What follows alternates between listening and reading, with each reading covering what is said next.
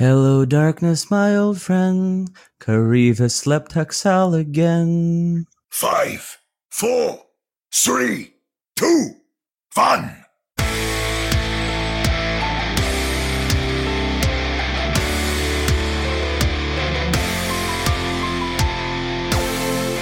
Welcome to another episode of the Ready, Set, Poem podcast, your premier source for everything to do with the Vancouver Titans. I am Chris at Lightforce, the voice you have come to love each and every week, coming straight through your earbuds. Joined virtually by Omni at OmniStrife and Sam at another Sam Chen. Welcome to the show, gentlemen. Crickets. Yeah, like silence, like, you know, I know these are dark times. There is no denying. You dudes did seem a little sad prior to the show. Hello, darkness, my old friend. Kariv has slept Haxal again. That's awesome. That's all I have to say. We can carry on now. That's all I have to say. I think he was practicing that over the weekend. We'll have to ask Lena if it's like just over and over again. There's like refrain. Do I add another line? Well, I thought about maybe playing the guitar while I do that, but that's a bit too complicated, so I just ditched that. I know Sam will get the reference, but there's a guy who's a big Canucks fan who does parody videos and songs. Clay Emo, Canuck Clay. You could do the Vancouver Titans or Overwatch League version there on me. Hopefully, I won't be emo for long, though. Then we're gonna have to get rid of him, right? Oh, that's true. And or I guess he'll get rid of us. On the Canuck podcast, Clay and I started it, and now it's just Chris. But yeah, spoiler alert if you didn't already know, and I apologize that the cat's out of the bag. The Vancouver Titans lost to the Los Angeles Valiant of all teams. We'll talk about this. Doomed. We have a segment we recorded straight after from the sports bar at Rogers Arena after the watch party. And there's some raw emotion in there. Like you can tell we're a little like, you know, fired up. I talked about this to Sam. Like, you know, we had like Michael flipping tables and Omni saying words that you just can't put into a G-rated podcast. It's crazy. Some party that was. How many beeps were there? Well, there are no beeps. I didn't have my beep machine there. The event itself, I thought was really well done. The match that we got to watch, well, you're going to learn when we get into the payload that it was interesting to say the least. But Sam, you were playing a little floorball or something like that. Yeah, so I missed the live match once again. This is coming a bad theme. Had a little basketball game. It was the finals. I did a lot of Jeremy Linning for those that actually watch basketball. So there's a lot of standing up, cheering for my team, representing my Asian brethren, even though 90% of my team is Asian. Not the Linsanity version, right? Not the Linsanity. No, the Toronto Raptors NBA champion version. But unlike your Raptors, we ended up losing on a little bit of a controversial play where we called the timeout and we didn't have one. So, I feel all of Titans' pain as well as, you know, my own pain. So it's a sad week. I'm so sorry, Sam, that you've had to struggle through such a weekend as you just did. I know. Sometimes it just gets you. But as for this episode, we will, as I said, talk about the two matches. The Titans didn't lose both. They were 1-1 for the weekend, but that one in the 19-1, it sure hurts. We're going to jump into the fray where we'll go talk about the week that was, the week that will be, and a whole lot of moves that have been happening, the possibility of a change for Stage 4, and then some other Overwatch news that we've got lined up. And hey, guys, you'll have to wait, but guess which podcast got a voicemail? All that coming up soon, but we're going to take a short break as we jump directly into the payload. Moving the payload. Join me. Here we are sitting at the sports bar at Rogers Arena Live, or is it the sports bar live at Rogers Arena? I am still working on that, but it is the conclusion of the watch party against the Los Angeles Valiant, which, spoiler alert, if you didn't tune in, did not end up well for Vancouver Titans. That's right, they lost to the Valiant. But before we get into the Valiant, let's talk about the first match of the week. And that was the match against the Chengdu Hunters, where the Vancouver Titans beat them 3-1. Now, this match maybe wasn't as close as the one that we saw against the Hangzhou Spark, but we did see the Vancouver Titans playing some interesting compositions. And I had commented in our Discord at the time that I felt that it's like the Vancouver Titans are playing Stage 3 as a 7-match scrim. Am I wrong to think that? No, I definitely think you're right, and I've definitely come to the same conclusion. A lot of pros who have scrimmed the Titans in the past have talked about how if their team isn't tryharding enough, the Titans will just go 6 DPS and just run at them because they don't want to play. So if the Titans need this next level of competition for their scrims, then they're the best team in the league. Even with this last weekend and even this stage looking trickier than usual, they still have the highest skill ceiling of any team, and I think it's totally fine for them to sort of take this stage off and get as practice as they can with Sombra, just if they need to change the meta heavily for Stage 4. Well, is it smart to take the stage off, though? The fact that they're experimenting right now is odd, and if they're going to experiment, why would they experiment with the same 6? We've talked about this in previous episodes. They've got Stitch on the bench, who's arguably, one of the top hit scan players we think in the league. We just don't see an opportunity for him to flex in. We have someone like Hurek who can play a Sombra relatively well, and that's not necessarily a knock on Summon So, who we're seeing gradually improve week after week. But if they're going to play the 6 sort of strength GOATS players, not in preparation to play GOATS, but in preparation to play these real odd compositions, it seems odd that that's the type of experimentation. To me, you experiment with your roster. If you're going to actually play around, you flex the roster in. You get Repel in, you get Hureg in, you get Stitch in. Yeah, I think that's... you hit the nail on the head there. I think there's a conflict of approaches there. Obviously, the Titans want to be more flexible. Maybe it's a looming roll lock that might be coming. Maybe they just want to prepare for other teams that might be throwing different stuff at them, because they usually do. If you go mirror comp GOATS against the Titans, things will end badly. But apparently, I didn't really like what I saw in the last matches, and I don't see how beneficial it is to actually run, let's say, Summon So on the Sombra above, let's say we want to play Stitch and try that out. So I completely agree that they need to look at maybe a different approach. If you don't want to scrim around too hard against your opponents off the maps, sure, I don't mind them practicing and trying stuff, but I just don't want them to lose games. You can win, you can lose maps, but not games in my mind, because that will give confidence to the teams that will be up against you come playoffs time when things matter. So I'm actually going to disagree there, and I think it's important that this core 6 starting roster is able to flex this hard, because one of the major issues we see with the San Francisco Shock is that with their core starting 6, they are completely unable to switch into a 3 TPS composition.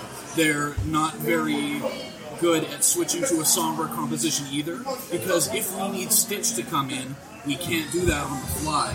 And part of what makes the Sombra composition so good, and what makes GOATS so the slight variation so successful, is that you only need to switch one person to drastically change your plan of attack. So, but on that note then, are you going to tell me that Janu's a better Zarya than Stitch could be? Because that's what we're seeing right now. We're seeing a trickle-down effect. We're seeing Summon So have to go Sombra. Janu then has to flex over into Zarya. And that trickle-down effect, unfortunately, unravels the Vancouver Titans. I feel, based on the, again, a very limited amount of play that we've seen from Stitch, that Stitch can flex over to Zarya and still provide a well enough role. And in my mind, to be quite frankly, no different than what Janu's doing in that role. And you get to still keep Janu in a role where he can play a diva, where he can do some clutch things. I just feel that right now the Vancouver Titans, and again, I'm not looking at the San Francisco Shock as the comparison. Maybe San Francisco doesn't have the bench. We know the Titans have players on the bench that for whatever reason are not wanting to put in. Soul Dynasty. Who was the starting 6 with the Soul Dynasty?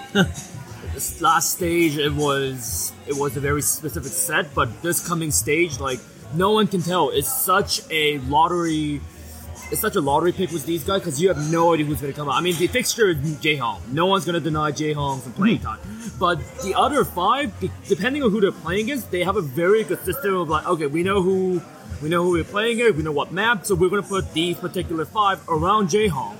But I just don't think the Vancouver Titans have that flexibility right now with their current roster of 6+ Repel, Stitch, and Hueg to kind of have the same system with the same type of system that Seoul has in order to execute what they have there.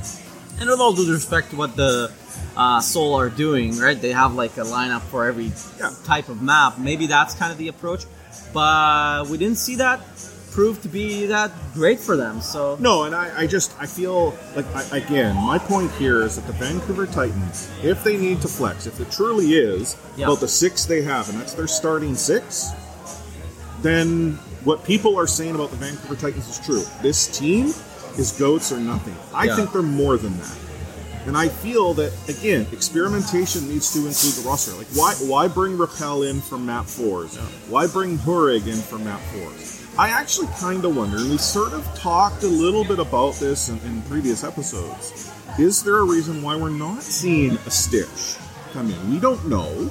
It could be that, maybe there is more to the story, maybe there isn't, we don't know, and we're not trying to imply that there is. It's just very odd. Now, before we fully tilt here, let's talk a little about the Chengdu Hunters. So the Vancouver Titans did get a 3-1 over the Chengdu Hunters. Hollywood North was not Hollywood North. And whatever it is about Chengdu and Hollywood, they have the Vancouver Titans number. Shameless, we actually have a Hollywood North shirt available in a merch store, which you'll be able to learn more about in this episode. What was equally weird, Havana North is actually a thing. Like, the Vancouver Titans apparently can defend the heck out of Havana. Sure, their attacks may be a little bit suspect, and we have a very small sample size, but boy, can they defend without a bunker cone. So, I mean, looking specifically at the Hunters-Titans match, was at any point a level of concern where you're sitting on the edge of your seat, or was it a matter of, okay, so they lost Nepal, but you know what, things are going to turn around? There are 2 factors in here. I think Chengdu are as mechanically good as the Titans are, at least in terms of synergy and comms, and I think they're just as confused, well, even more so than we are as to what meta should they play, what the compositions they should play. There's just not that same level of cohesion in the team, I think, at this point, at this stage, when they're trying to put in Jichuren into their lineup. So taking out Oming in a map where they need to win. Right. And I don't know right now if Chengdu has any good success with the current meta, right, or the Sombra meta, because they're not known as a Sombra team, right? They're known as the Pharah, the Widow, and then the Wrecking Ball, right? They have a kind of like a 3-1-2 meta. It's an interesting meta. It's an interesting take on a meta that they don't usually well conform to. Right, during the Ghost meta, they were infamous for not running the Ghost meta. They ran something different, right? Until Almond came in with his Reinhardt, but different story. The same can be applied here. It's the meta is shifting, and it may be because of the 2-2-2 locked role, and people and all the teams are trying to transition into it. But Chengdu seems to be that one team that seems to be the outlier, and I think that was the reason why, like, during this meta shift, that we had some success. Now, it was a shaky success, nevertheless, but some success against them, and we had that 3-1 victory against them on Thursday or Friday. Yeah. The thing about the Chengdu Hunters match, and I will admit, there was a couple times that I sort of was yelling at my screen, even beyond the Nepal. Like, I mean, we were looking at Volsky. I didn't really feel that it was going to fall out of the Titans' hands. But like Hollywood, where Vancouver is sort of easily getting off their what makes them strong. And we're going to talk a little bit about their strengths when we get into the LA Valiant match in a quick moment. We already sort of got into that a little bit. But Havana was the question mark. In the last episode, that was the one where I'm like, I don't know. I actually sort of predicted the Chengdu match being a tough one. Nepal, I said, was going to be a struggle on the potential of Havana. I was proven wrong. That was, unfortunately, Nepal they lost, but Havana they're completely strong on. Chengdu, are they the answer to how you beat the Vancouver Titans? Or is it that Chengdu just doesn't have an answer and no one knows how to deal with the Hunters effectively? No, I don't know. I don't think Chengdu is the answer on how to beat the Titans. I think the Titans are how you beat the Titans, definitely. They have shown to be more resilient against the Titans than other teams at their same record. Yeah. I guess they step up to the occasion, but I don't think Chengdu will be ever that much of a trouble for us, really. Okay. Well, moving on to the Valiant. So, Can we not? We predicted the Valiant to go down to the Vancouver Titans quite easily. The only host is the missing in action Sam. Sam's not here at the watch party. It's just myself, Omni. We got Michael and Rowlett here. But Sam had said he had a feeling that this was going to be 3-2 Titans. He was wrong. It was 3-1 Valiant. Now, we look at what the Vancouver Titans rolled out. Oasis against the Valiant. That's the one map that the Titans won. Oasis. The Vancouver Titans roll out SMS on a hit scan. He comes out as Soldier. He actually did relatively well. You see a weird comp come out. And the Vancouver Titans did okay on It was kind of like a Soldier Goats, really. yeah, it was a real weird comp. But again, back to my earlier point. Who's the best hit scan player the Vancouver Titans have? Stitch. It's probably Stitch. But what's interesting to note is that in Stage 1, the Titans actually played this same composition with Stitch in when the opening map was Oasis. Right, and that's to my point. This would be the perfect opportunity to bring Stitch in. If you're gonna play that type of composition, that's the map you bring, or the match you bring Stitch. Now, maybe Rowlett, to your point, they're experimenting to see, here's our starting six. This is the crew we're gonna roll with. We're gonna live or we're gonna die by the six that we choose. I think that that's a mistake. Then okay, fine. SMS going on to a Soldier. What else are you going to do? He's obviously the player that they seem to be determined to make the flex from tank to DPS to whatever. I still don't agree with it, even though they won that map. I was worried watching that happen. So I think you're dead on your analysis, but not for this meta, because Goats and 3-3 variations is such a meta of nuance where you really need to be able to switch on the fly, and you can only bring other players in between maps. Correct, but if they're going to switch on the fly, the Titans aren't switching. Yeah, I think you're dead right again, but I think they're just sort of trying to force this to get through the hiccups. So, again, I come from the world of traditional sports. You don't go and practice in game. I think that's what they're doing. That's a big issue. They're trying to force things that they're not truly comfortable with and are not really beneficial to them winning maps. They might be in the long run, but yeah. And if this is what they're committed to doing, fine, own it.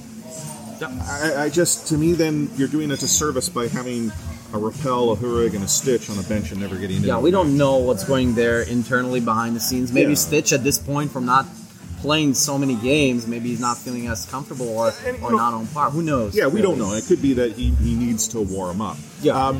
We look at Paris. Paris is arguably one of the toughest maps for the Vancouver Titans. We saw the statistic. They're win rate's 29%.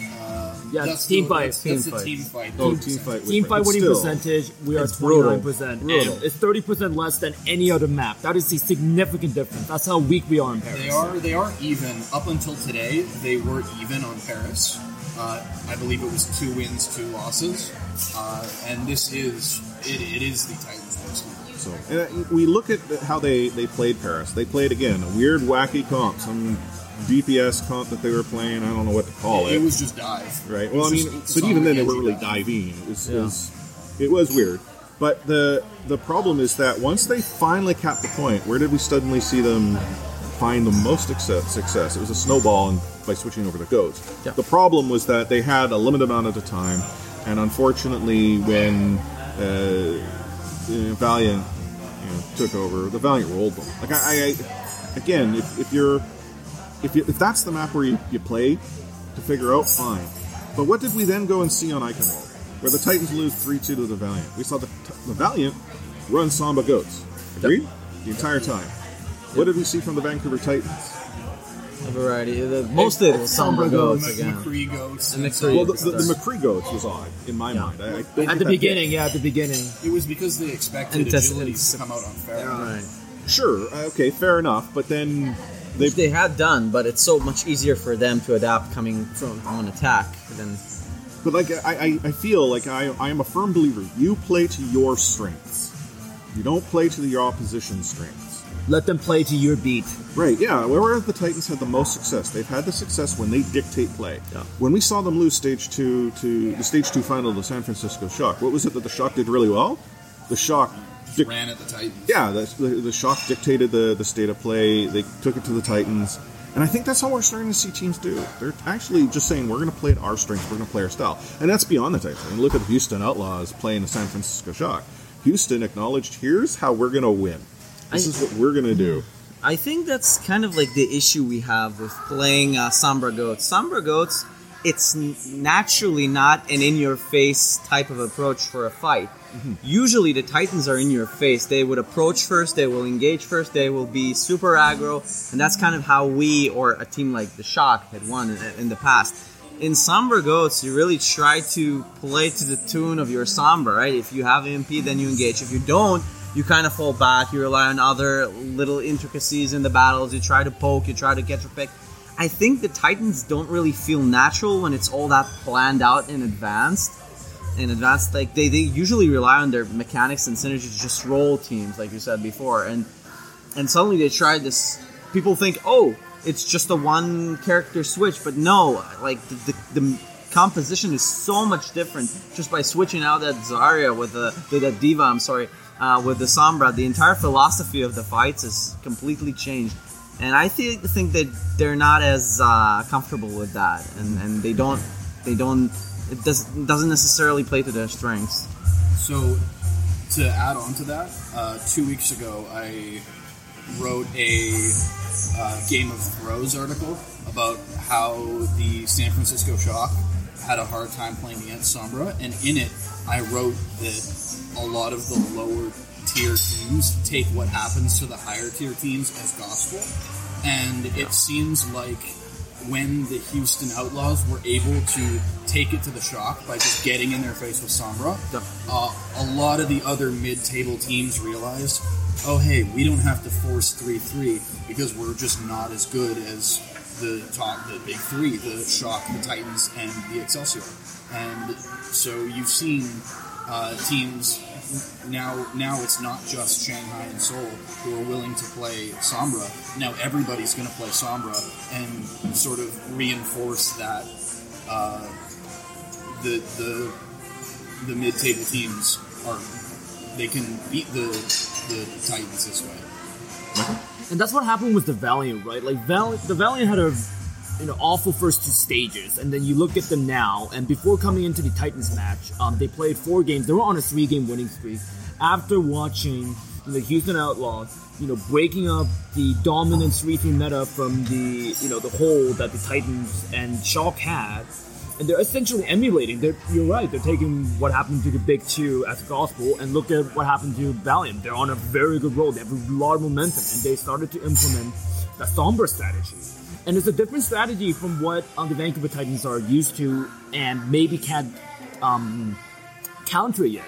Like one moment that I saw that wasn't Titans-like was Twilight on Eichenwald on their assault on point B. So the team was very close on capping it. But then Twilight and Bumper deserves a little bit of flack here as well, because like the team was coming and they were covering both entrances. Bumper got one side, and the rest of the team got the other side.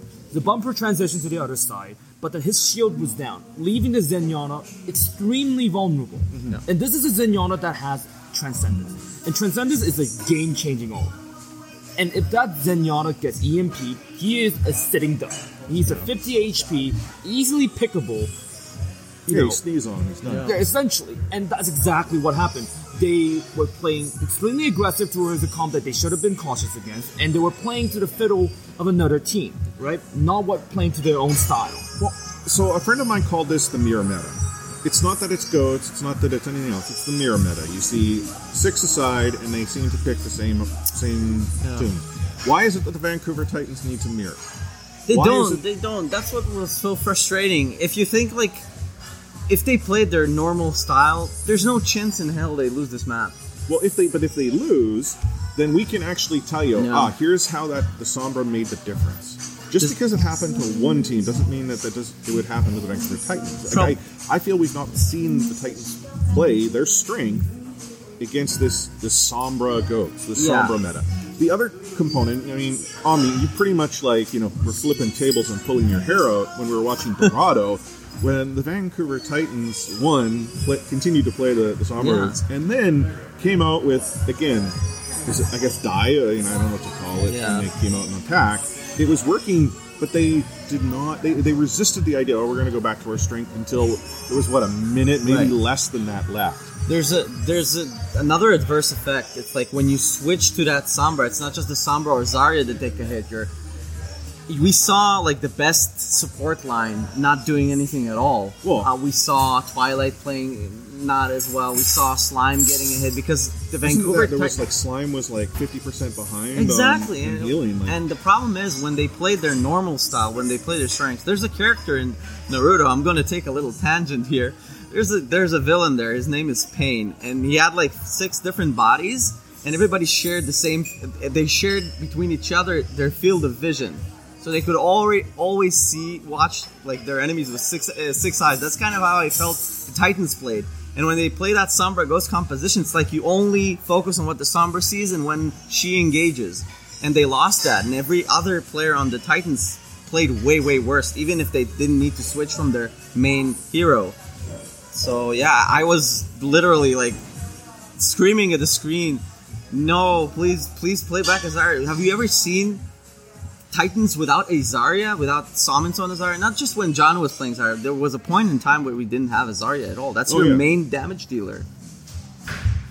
I mean, I have to agree with Omni here. Sombra isn't your main damage dealer, especially in the current meta. You need that Zarya as your sustained damage dealer. I mean, that's how the Ghost meta was developed, right?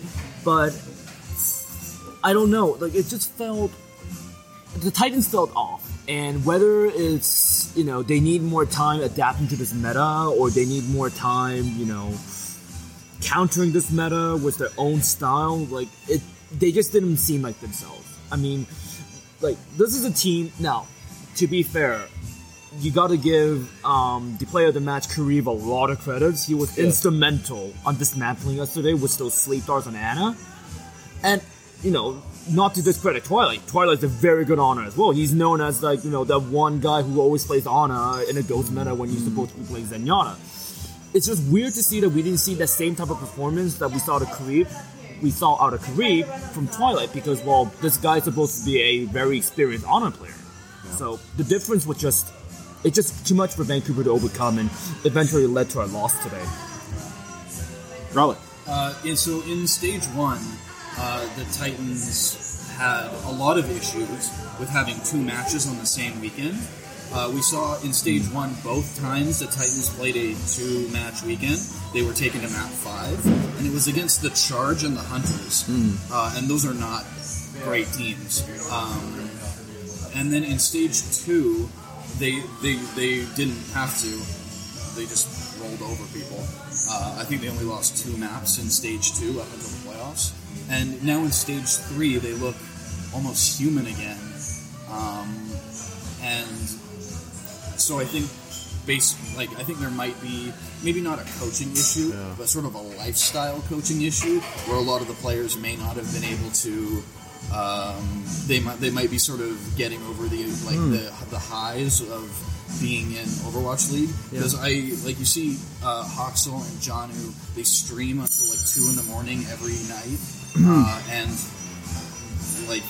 if I were running the team, I'm not a coach, but if I were, I'd want my players in bed by midnight, maybe 1, and not streaming in front of 1,000 people, and just be able to get up in the morning and go outside instead of sleeping until your match starts and then staying up till 2 or 3 again, going on ladder, tilting, and then going to bed at 3.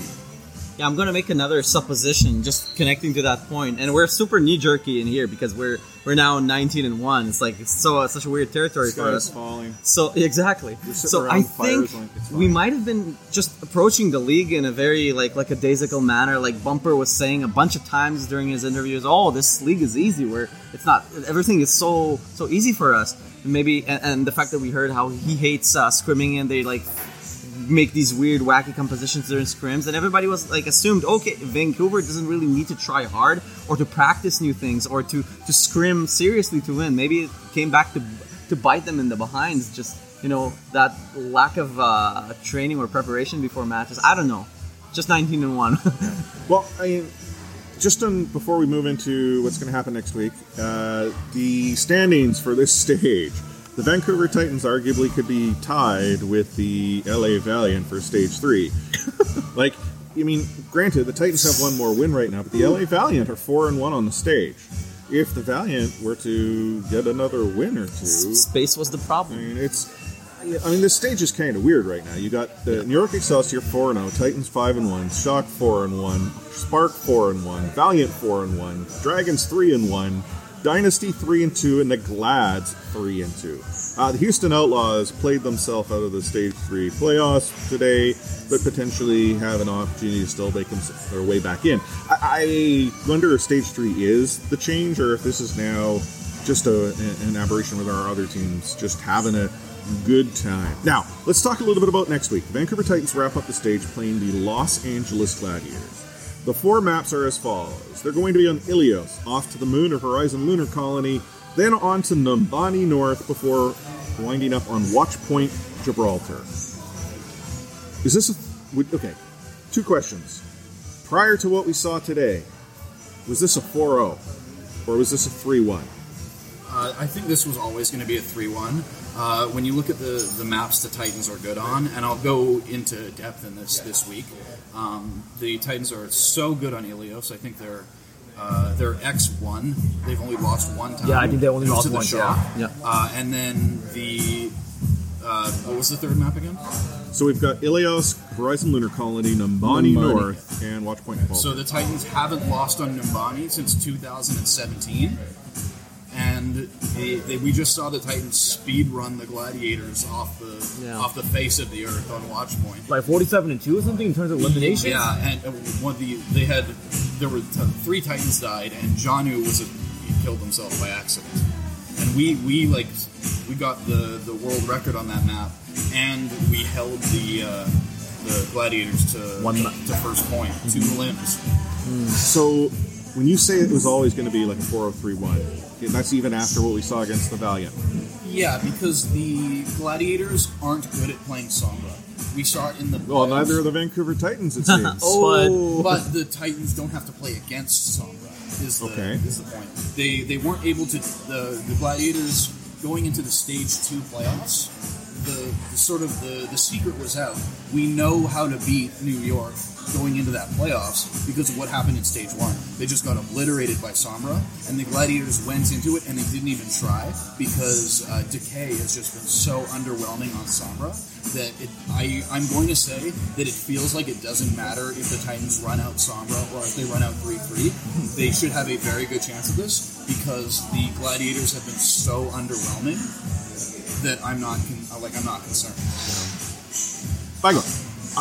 I wanted to say 3-1 as well. I think it's going to be a 3-1, but this is a matchup that Titans need to take a clean sweep, 4-0. Not only for stage playoff standings, but just everything in general, right? Like this is a team that you stomp. Like there were some hiccups during the first half, but second half, this is the team that they dominated against the Gladiators. Like the Gladiators are supposed to be a good, gatekeeper team to the mid-tier, and I think that's what everybody thought the Vancouver Titans were to everyone else, like just stomping everybody until what we saw today. So even after today, it solidified 3-1, but my heart says you gotta go for that 4-0 so that you have the momentum going into the playoffs, and you have that time to prep for whatever mid-tier team's gonna bring in terms of their Sombra, because there's counter Sombra play, whether it's with Sombra or without Sombra, needs some work, and they need something badly, because the meta is now shifting towards the Sombra meta, and it's not waiting for the Titans. And I think the Gladiators definitely going to study that game that we saw pretty hard and try to see what went wrong, so wrong for the Titans. In a vacuum, obviously, I think we have no issues of defeating the Gladiators, but I thought the same about the Valiant. If the Titans don't bounce back from this loss, we have an issue in here. But I can definitely see that like they'll bounce back. That the coaches will have a lot of harsh words today for the team, I think. That is definitely a game that we need to take dominantly. And I think, Michael, you bring up a really good point, as you did, Omni. This needs to be the statement match. They need to come back and exert some authority. If the Vancouver Titans continue to go and mess around, whether it's experimentation or whatever, all they are proceeding to do is, if they were to struggle, is to give other teams confidence. Confidence is a heck of a drug. I don't care if you're the Washington Justice. If the Washington Justice have confidence and think they can win, then anything is possible. They can be a very dangerous team. Yeah. Exactly, especially when you have nothing to lose. I mean, look at the LA Valiant, and they were coming into this match talking a real good game. Hey, man, we got nothing to lose. We're not scared of these Vancouver Titans. And then what did they start to see? They started to see success, and that itself snowballed. When we talk about tilting, I don't know if the Vancouver Titans tilted today, but I sure did, and I don't tilt. So there is one thing to be taken with a huge grain of salt, and that is the Valiant's current map record and just win record over the course of the season, because they played all of the hard opponents in the first stage and a half. If you recall their first stage, they played Gladiators, they played Shock, they played Titans, I think they played New York, and they played them close too. Yeah, they were these. This is a team who's been playing good teams close all year. They just haven't been able to see success. And this is a team who's on a roll over the last couple games. I think there's three wins in a row, maybe 4 wins in a row. Now, 4 wins in a row now. But we've also seen after the Stage 1 finals, the Titans came back like angrier than they ever have, well rested.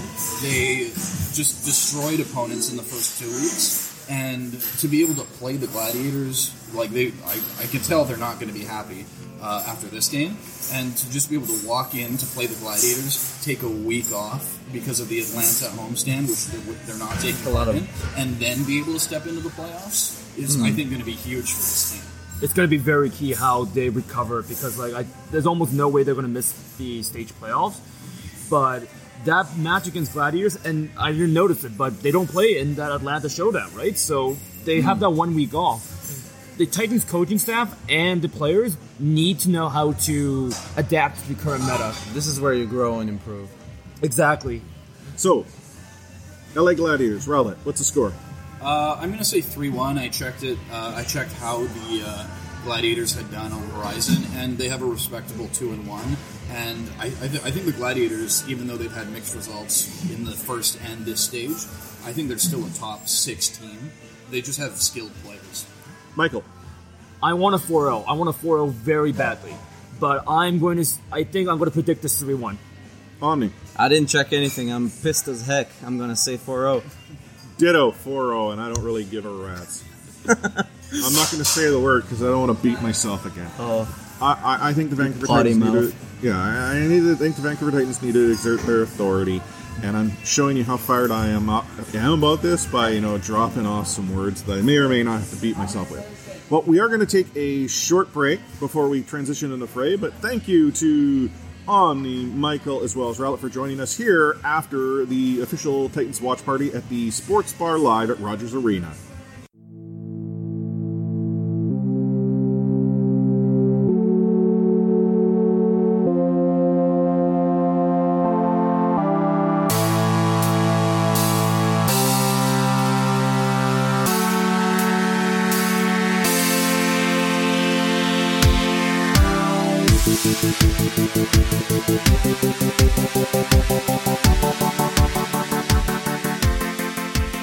Back into the fray. Okay, you didn't get to hear that, Sam. You have absolutely no idea the pain that we just went through with the payload. But I thought it would be important for us to give Wise Man Sam, who is what I'm pretty much calling you now, a chance to talk about the Titans' loss to the LA Valiant, because it was you who said, that match was the one that caused you the most concern. Wise Man is the Wise Man Sam is like the official title now. Wise Man Sam sounds like it's like a sketchy like Midwestern beer. I can sing another intro for that, like Wise Man Sam. All right, go ahead. I'm just too little bit creepy there. Too emotionally shook. But from does the top. everybody have all their fingers and all their toes and everybody's Achilles are good? Like we're all good there. Yeah, we're all good. We all survived the weekend. There's a couple of busted lips and a black eye or two, but everyone made it out alive. Like I think I hated to be right, but I also love being right, so I'm secretly gloating. But there's been a couple of things, right? Like I find that it's actually good that we're at the point where we're at now, where there's some adversity, because I think up till now and up to the stage, I've been hinting towards it that honestly it's getting a little bit boring. And I don't just mean the Titans' dominance, but just overall the league becoming so predictable. Mm-hmm. So if nothing else, I think Nate Nancer, if he still cares, is clapping away this weekend with the upsets of the Titans and the Outlaw. Yeah, we're calling that an upset too. But it makes things more interesting. I think this is a very, very important week for the Titans, because now everybody knows, there may be a weakness here. Is it the somber goats? Is it Bumper's aggression? Like what are those things? And this week is a very important week because they're either going to bounce back or people are going to keep pressing where it hurts. Either way, I think it's better that we deal with this now, unlike what NIXL did last season, where they kind of went through most of the season unscathed for the most part, other than, one or two botched moments where they lost a map or two. And then it was a shock to everyone when, no pun intended, when they fell in the finals. I think it's better that we deal with this now. And I mean, we're going to talk about what the mess stage 4 is going to be in just a second, but I tend to look at the positive, and the term that I have for everybody listening is an embarrassment of riches. We consider ourselves pretty even keeled, I guess, other than the last segment that we just went through, on this podcast, but we've really been blessed in that we've never experienced adversity. Like I've been harping from the beginning. This is not normal to cheer for a sports team and they never lose. Like we got, even when we looked like we were out, somebody would come away with a miracle play. And guess what? Against the Valiant, the miracle plays weren't there. It was just what happens to everybody else when they get hit in the gut, they fall. So I'm okay with it.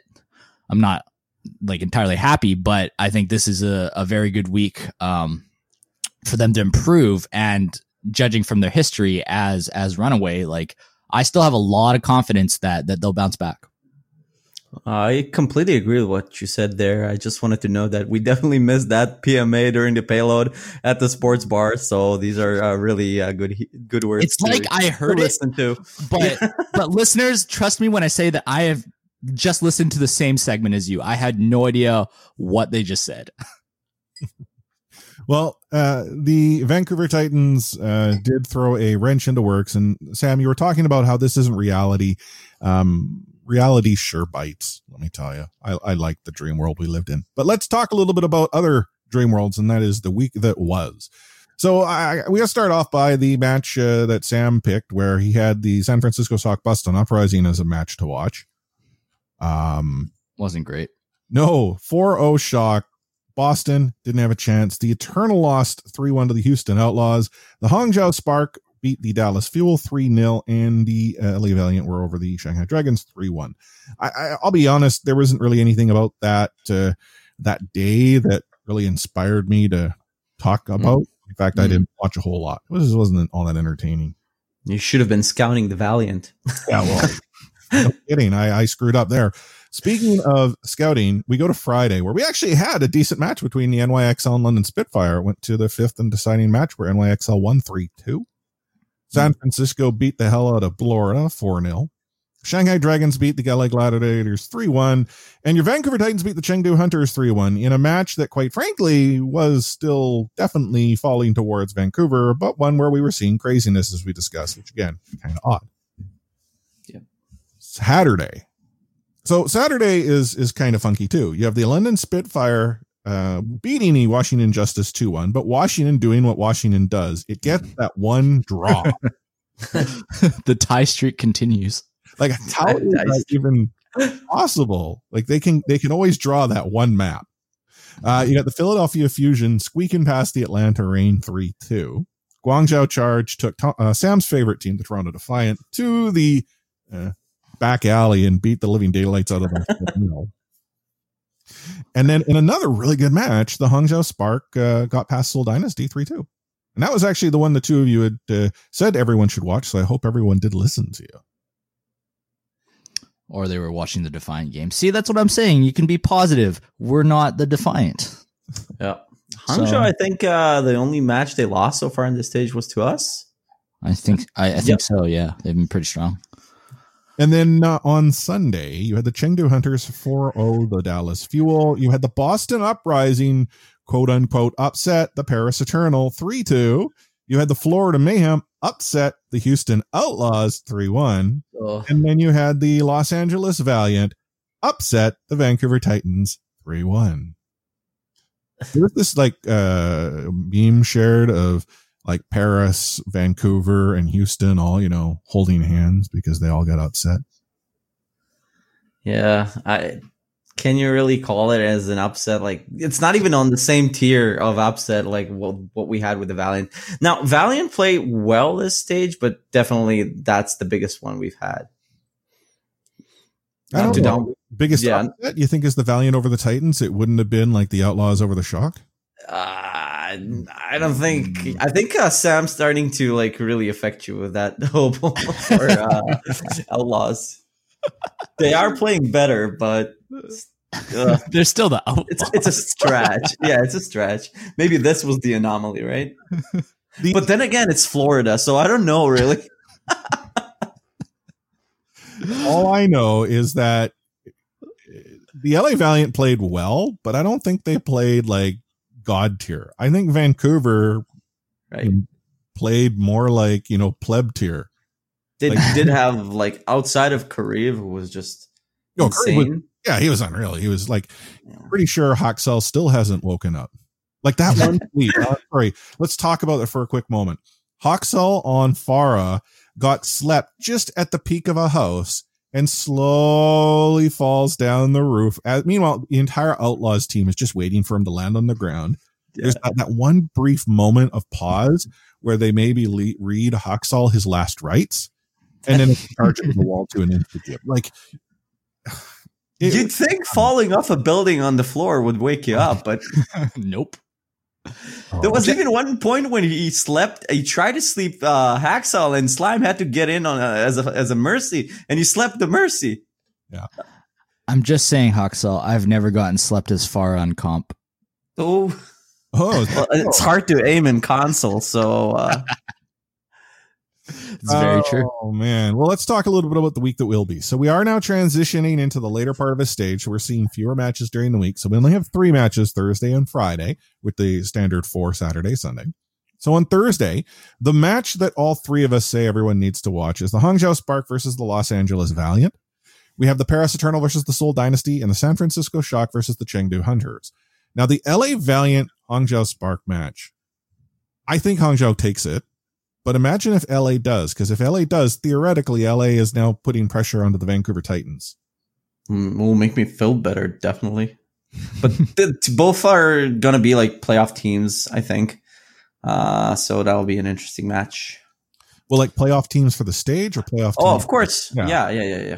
Because, we talked about this during the payload, but you look at the standings right now. The Vancouver Titans are 5-1. You then have the Shock, Spark, and Valiant all at 4-1. Mm-hmm. If, let's say, the Valiant pull out a win, let's say they win 3-1, they're equivalent to the Vancouver Titans on record and map differential, but head-to-head. That's how crazy this is. I mean, the Vancouver Titans losing to the Valiant just threw a wrench into everything. I think to stop Armageddon for a second, it's fine. I think now that the undefeated. No, it's not. It's not. The undefeated streak is over. We lost the stage finals. Now we can kind of focus on the real task at hand, and that's doing whatever it takes to get the championship at the end of the year. I don't care about any of these matches, to be honest with you. If they want to throw some more matches, they want to scrim in match, all that's cool. I just want that championship because I've already lost a couple. I've been on the wrong side of pretty much every. Well, I guess I didn't care about Boston versus St. Louis at all, so whatever. And for those who don't know, Boston St. Louis is the NHL Stanley Cup. Yeah, that's hockey, the game the Canadians play. So it doesn't matter. I'm actually even happy for Valiant fans because I mean we all crapped on them in the first stage. They kind of self-combusted. They were kind of the mayhem of stage one, right? If we kind of remember, if any of you guys are listening and haven't heard our old episodes, like you can go back and we kind of tried to be as PC as we could, but it was pretty fun to crap on them for a bit. So good for them. It's also kind of like they have this home team vibe because the games are in LA. So if they do well in this stage, it's cool. Yeah. On Friday, you've got the Spitfire taking on the Valiant, the Toronto Defiant versus the LA Gladiators, the Houston Outlaws versus the Washington Justice. I say watch the Valiant Spitfire match. Omni says watch the Outlaws Justice match. Sam says don't really care. Why don't y'all go to the beach? It's true. Like I don't think you want to sit through any Defiant matches at all right now. Now I'm kind of busting on Defiant's chops. The Justice Outlaws, I mean, I can see why Omni picked this because there might be another quote unquote upset. But I think I already picked the Valiant once for the weekend. I don't really want to do it again. So, it's gonna be sunny. Just go enjoy yourself. It's a long weekend if you're living in Canada. Get some raids. Forecast for Friday? I don't know. Rain coming up. Yeah. Go to the beach and get a soak up that shower. Yeah, but it's good for the forests. So yeah. Global warming, man. On Saturday, the Dallas Fuel take on the NYXL, the Boston Uprising take on the Philadelphia Fusion, the Florida Man take on the Hangzhou Spark, and the Shanghai Dragons take on the Guangzhou Charge. That match is the one all three of us picked to watch. I'll be honest, I just sort of looked at the others and I'm like, okay, this one not bad. I'm picking every Dragons game. I think they're so fun. I'm fully on the Dragons bandwagon now that the Outlaws actually people pay attention to them. I'm switching allegiances. I always got to get the up and coming. What about your Seoul Dynasty? They're cool. Okay, just checking. I'm watching for Chengdu and Seoul. And then on Sunday, as Omni has already outlined, the last match of the day is Chengdu Seoul, but the first match will be the LA Gladiators Vancouver Titans. It's like the match of the week, which definitely has more match of the week implications now because people are like, oh my goodness, and the Vancouver Titans, are they going to continue losing? Are they done? Is the meta changing? Can't wait to see more Somber Goats. Somber Goats, get ready for it. Get used to. What are the other cool names for Somber Goats? I heard like a really ridiculous one on air, but I can't remember now off the top of my head. Somber 2-3? Yeah, I don't know. It's something weird like that. Because they continue to say 3-3 because they don't have the goats because for the casual fan, then it requires an explanation. Yeah, something like that. Well, your LA... You could call it cabras, like goats in Spanish. I think that's what I heard, and I was just totally thrown off. Oh.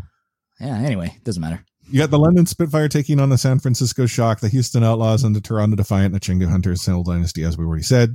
Omni and I both say Chengdu and Seoul, but Sam out there, he's just wanting to go and watch the Shock take the Spitfire to the alley. You don't have to be sorry. That's my name. Well, no, I know.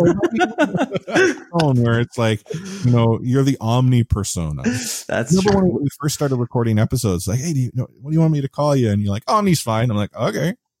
We're friends now, Oh, we made so many mistakes dropping his real name. We could have gone for like years without like exposing his name. Like one of the podcasts that Omni and I listened to was called The Starters, and everybody calls this dude J.E. and his real name's Phil, and nobody's known that since like 3 years friends. How did they get J.E.? His name's actually not all that PG appropriate, but nobody seems to mind anymore. Gotcha. Yeah, we can't say that on this type of podcast. Yeah. Well, As we move into other news, there's been a few moves around the league over the course of the past week. So the first thing we'll start off with is a couple coach announcements. So the Valiant have signed Reprise, who was previously of Revival. He was a coach and owner of this NA Contenders team. He is no longer a coach there. He is just listed as the owner. I find that kind of funny that you own.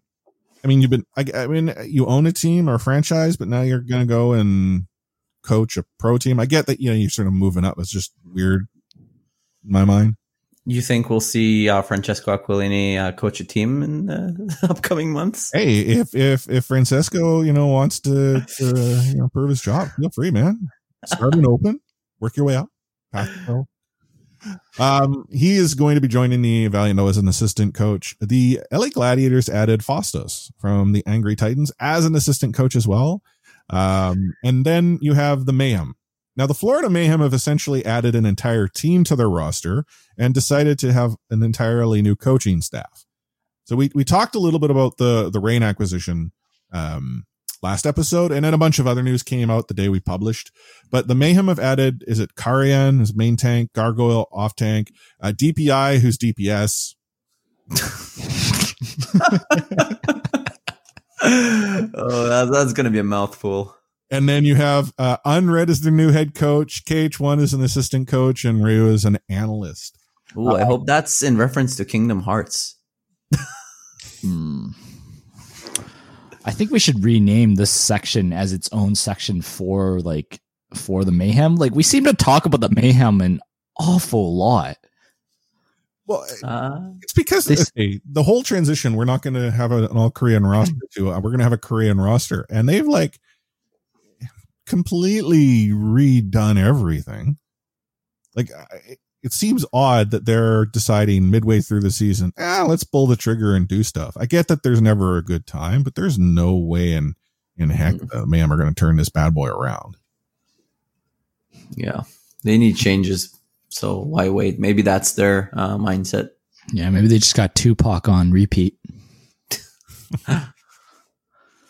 And then the news that sort of came out today, and I mean, I loosely use the term news because it's not something that's actually new, but Leaks. it is a much more credible report that the 222 lock is coming to stage 4. So Yiska from Upcomer, if you go to upcomer.com, you can read the post, shared that the 2-2 roll lock will be coming part of stage 4, and that within this report, the league notified the teams of this change in early June.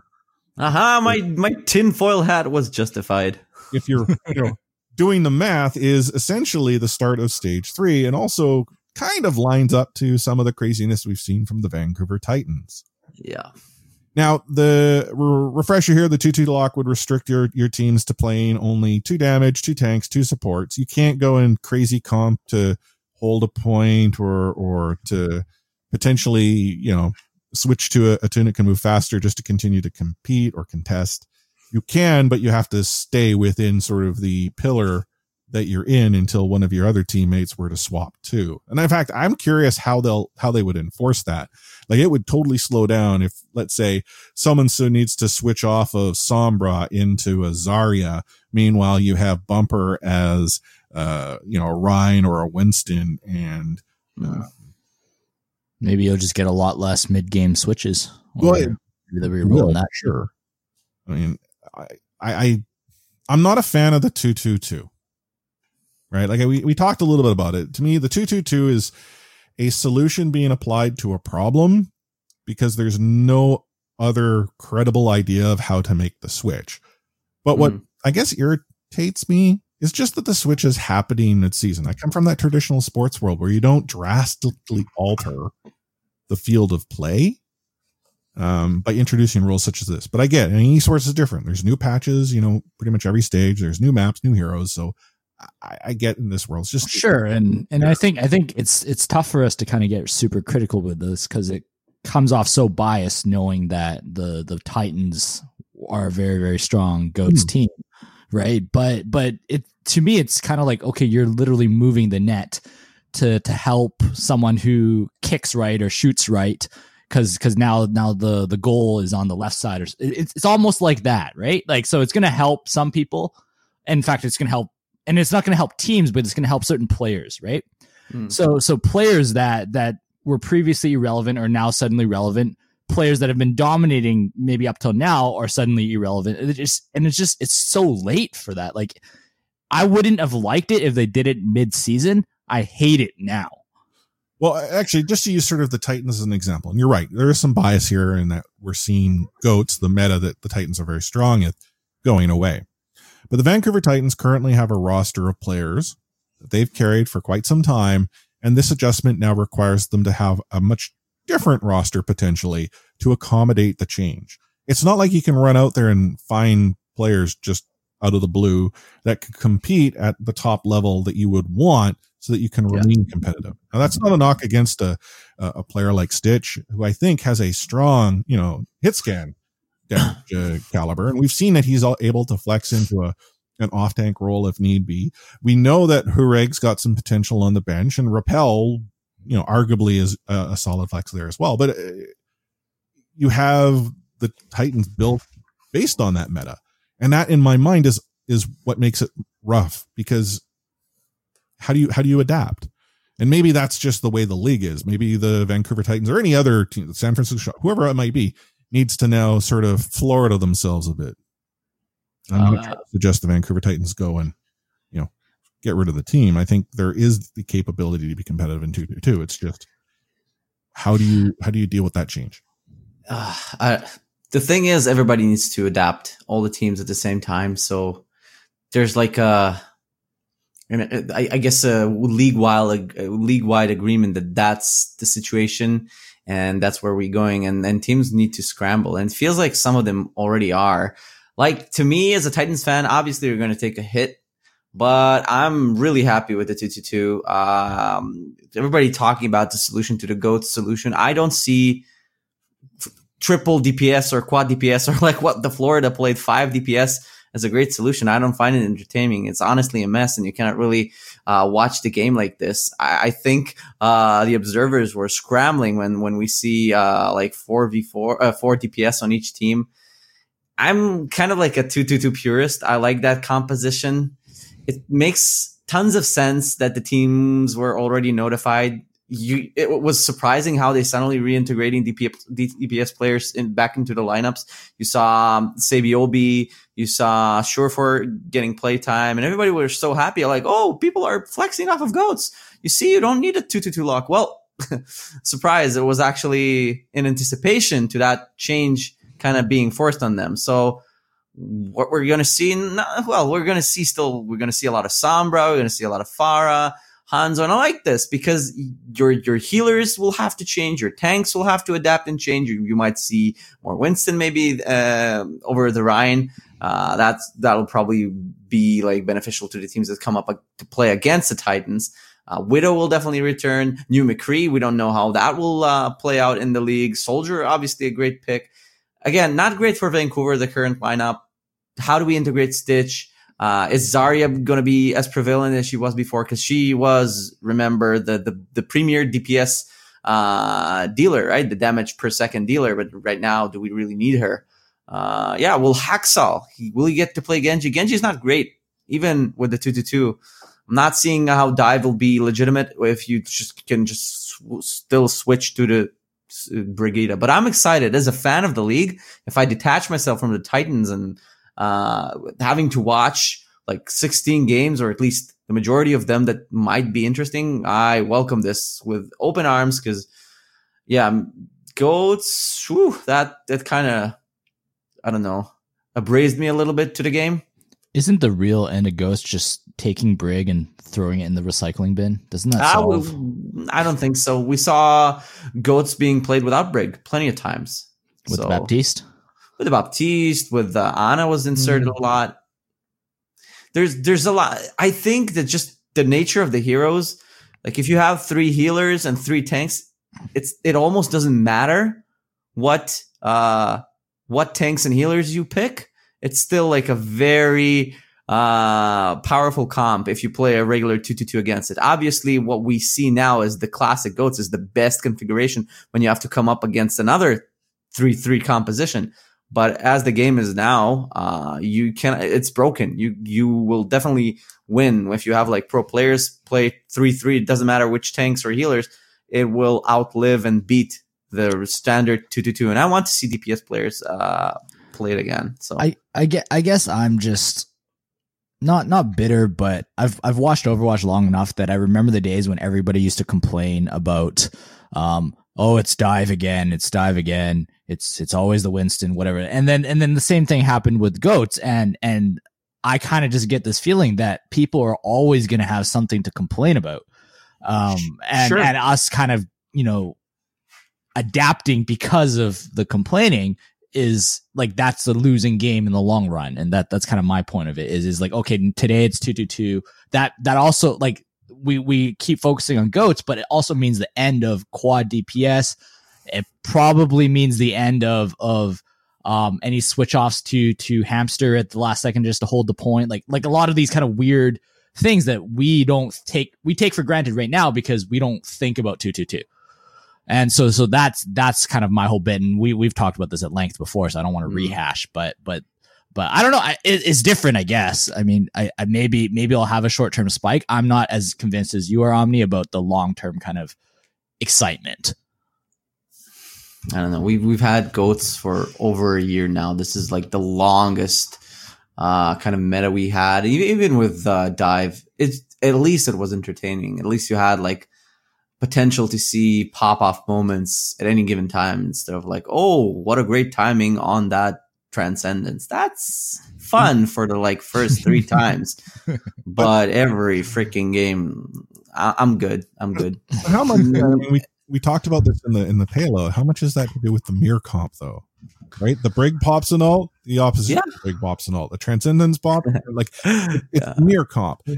Is 2-2-2 going to solve the mirror comp?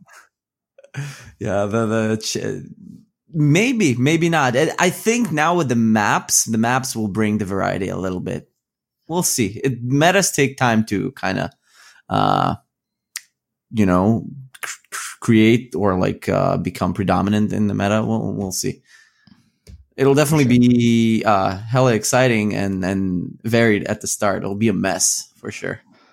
But this gotta mean we're seeing more Stitch, right? So I hope. So what do you think? London is about to win it out of nowhere again? I really hope not. Yeah.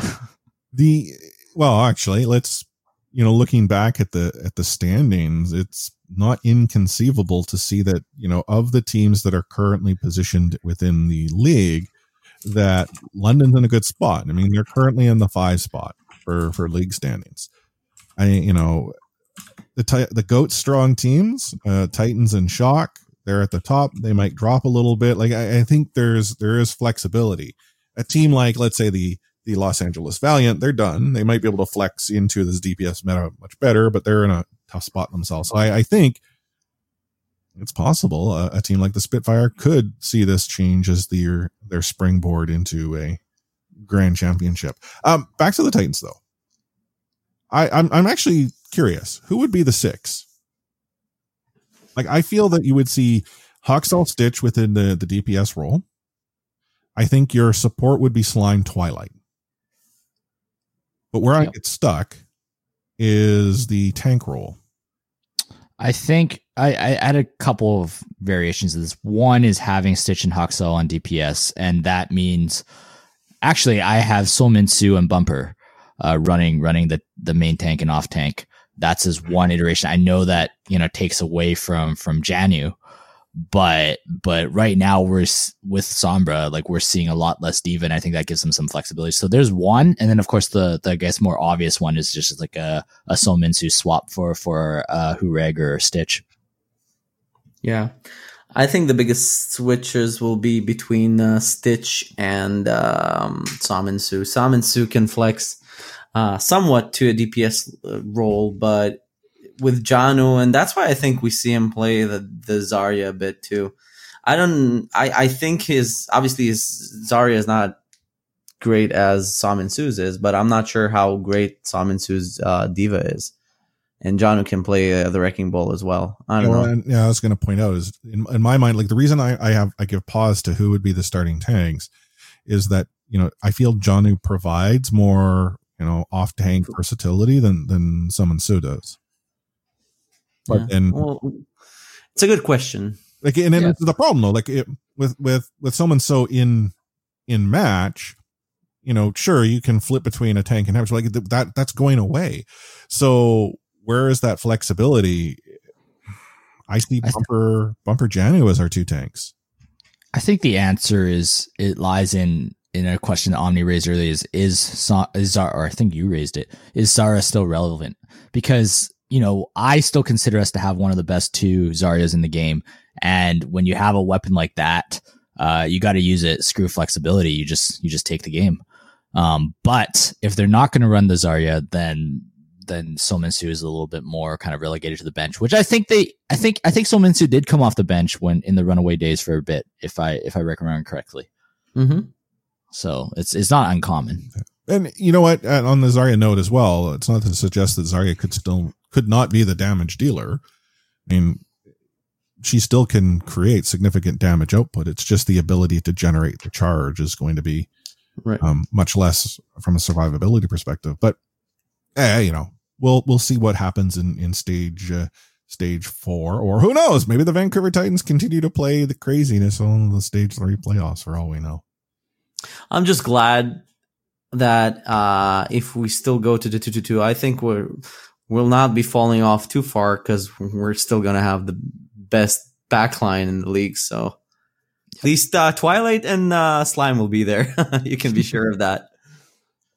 And then one final thing that we wanted to talk a little bit about is the fact that on the PTR, there is a new accessibility feature available for those of you who happen to have a PC and not a console like Sam. There is, was it closed captioning? That's been added, and it's kind of weird because it obviously reads the text to the voice lines, what have you. And so then you have like Hammond where it's like hamster noises. Yeah, pretty long hamster noises when he falls off the cliff or something like that. So, but there's obviously it's a super positive. Anything that can assist players who have any hearing disabilities, awesome, right? And like with the color blindness features, I'm all for it.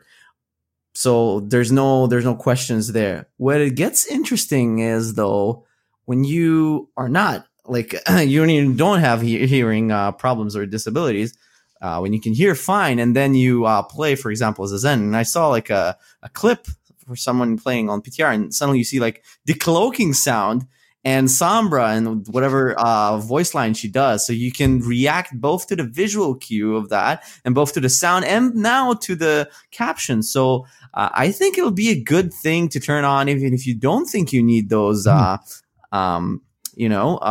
cues. So it's another sensory device for you to anticipate super crucial moments in the game. So in the pro scene, if they get the option to use it, I'm 100% positive that they will.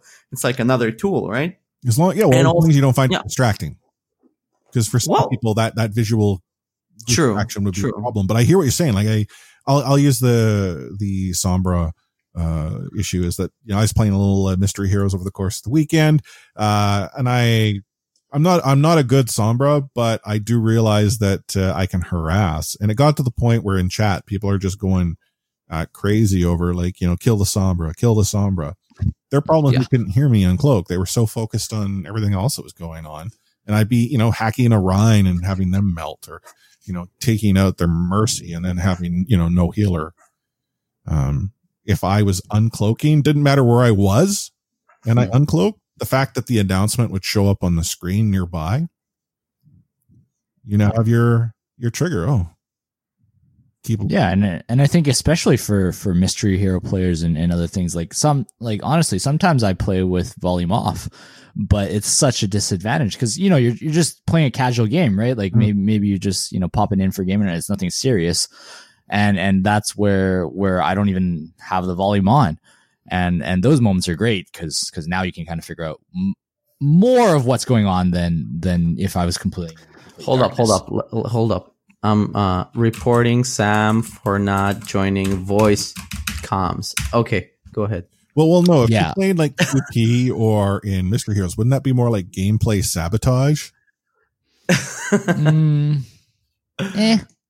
Maybe. But no, it is definitely a good feature. I mean, I do agree. The more accessible the game becomes, the better the game will be for it. As we transition into the end of our episode, guess what, boys? We got ourselves our very first voicemail. So again, for those of you that don't know, missed the last episode, the Ready Set Pwn podcast now has a phone number that you can either leave a voicemail to, or you could send a text message to. So for you youngsters out there that didn't realize you can actually use the phone to call someone by voice, you can reach the Ready Set Pwn podcast at country code 1, area code 604-409-3324. That is 1-604-409-3324. And I'm going to play the voicemail now. Hey, I just wanted to call in from Seashell, BC and say Titans strong. Well, thank you, caller from, I think it was Seashell, BC. I appreciate you being the very first person to leave us that message. I kind of wish we knew who you were so I could, give you some plaudits on the podcast and possibly in social and what have you. But I am also equally happy that you proved Sam and Omni wrong.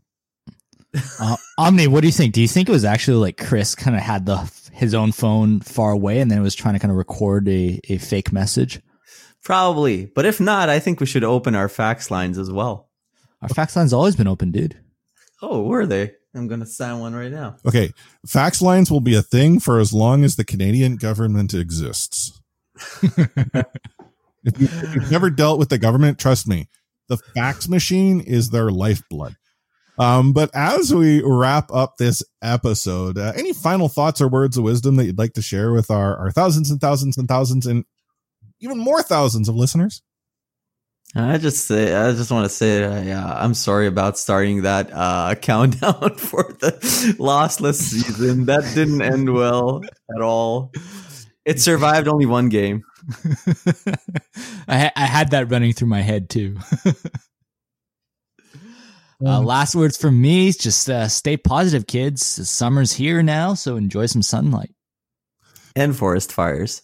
Well, okay, it is that time. For those that aren't sort of aware of how things happen sort of around like Metro Vancouver, is that as we get into the summer, there's a lot of trees, a lot of tinder ready to burn. And unfortunately, that season has begun. There are forest fires and the smoke just sucks right into the and be responsible during your hikes, obviously. Oh yeah. The fact that most of the forest fires are human caused is just crazy. Like, you can sneeze and potentially spark a fire. That's how dry things are. So, well, if you sneeze after fire noodles, that's there you go. Right there you go. Spitting fire. As for everyone else, though, if you do wish to reach out to us here at the Ready Set Pwn podcast, the easiest way to do so is by email feedback@readysetpwn.com. But we're also on Twitter. We're on Facebook.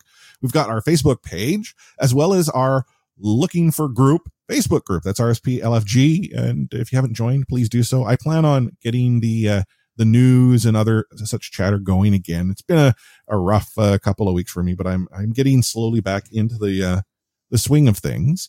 Also, actually, just on a personal note, I've lost a lot of weight, guys. Congrats, man. Sweet. I know I sort of shared this briefly in the last podcast, but it's been kind of crazy, this journey. I mean, I'm essentially transitioning from a Reinhardt main into a Zenyatta. So like that evolution is slowly taking place as we speak. We're riding with you the whole way through the whole payload. I want to be able to do that run with you next year.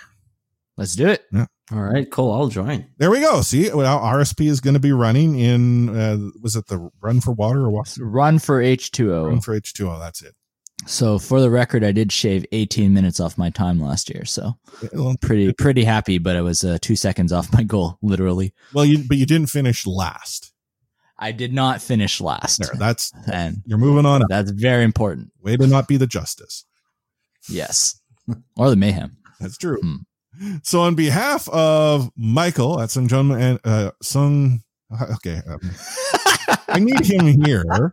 to actually tell us, but it's Michael at Sungwoo Jim on Twitter, who is with us for the payload, Rowlett at Rowlett OW, but Omni at Omni Strife, Sam at another Sam Chan, and myself, Chris at Light Force. Man, that was rough. Thank you for tuning into this episode. We'll be back next week to talk a little bit about the Vancouver Titans facing off against the LA Gladiators, and we also will be talking about the Stage 3 Atlanta homestand that'll be taking place. So all that's going to be coming up next week, but in the interim, catchphrase.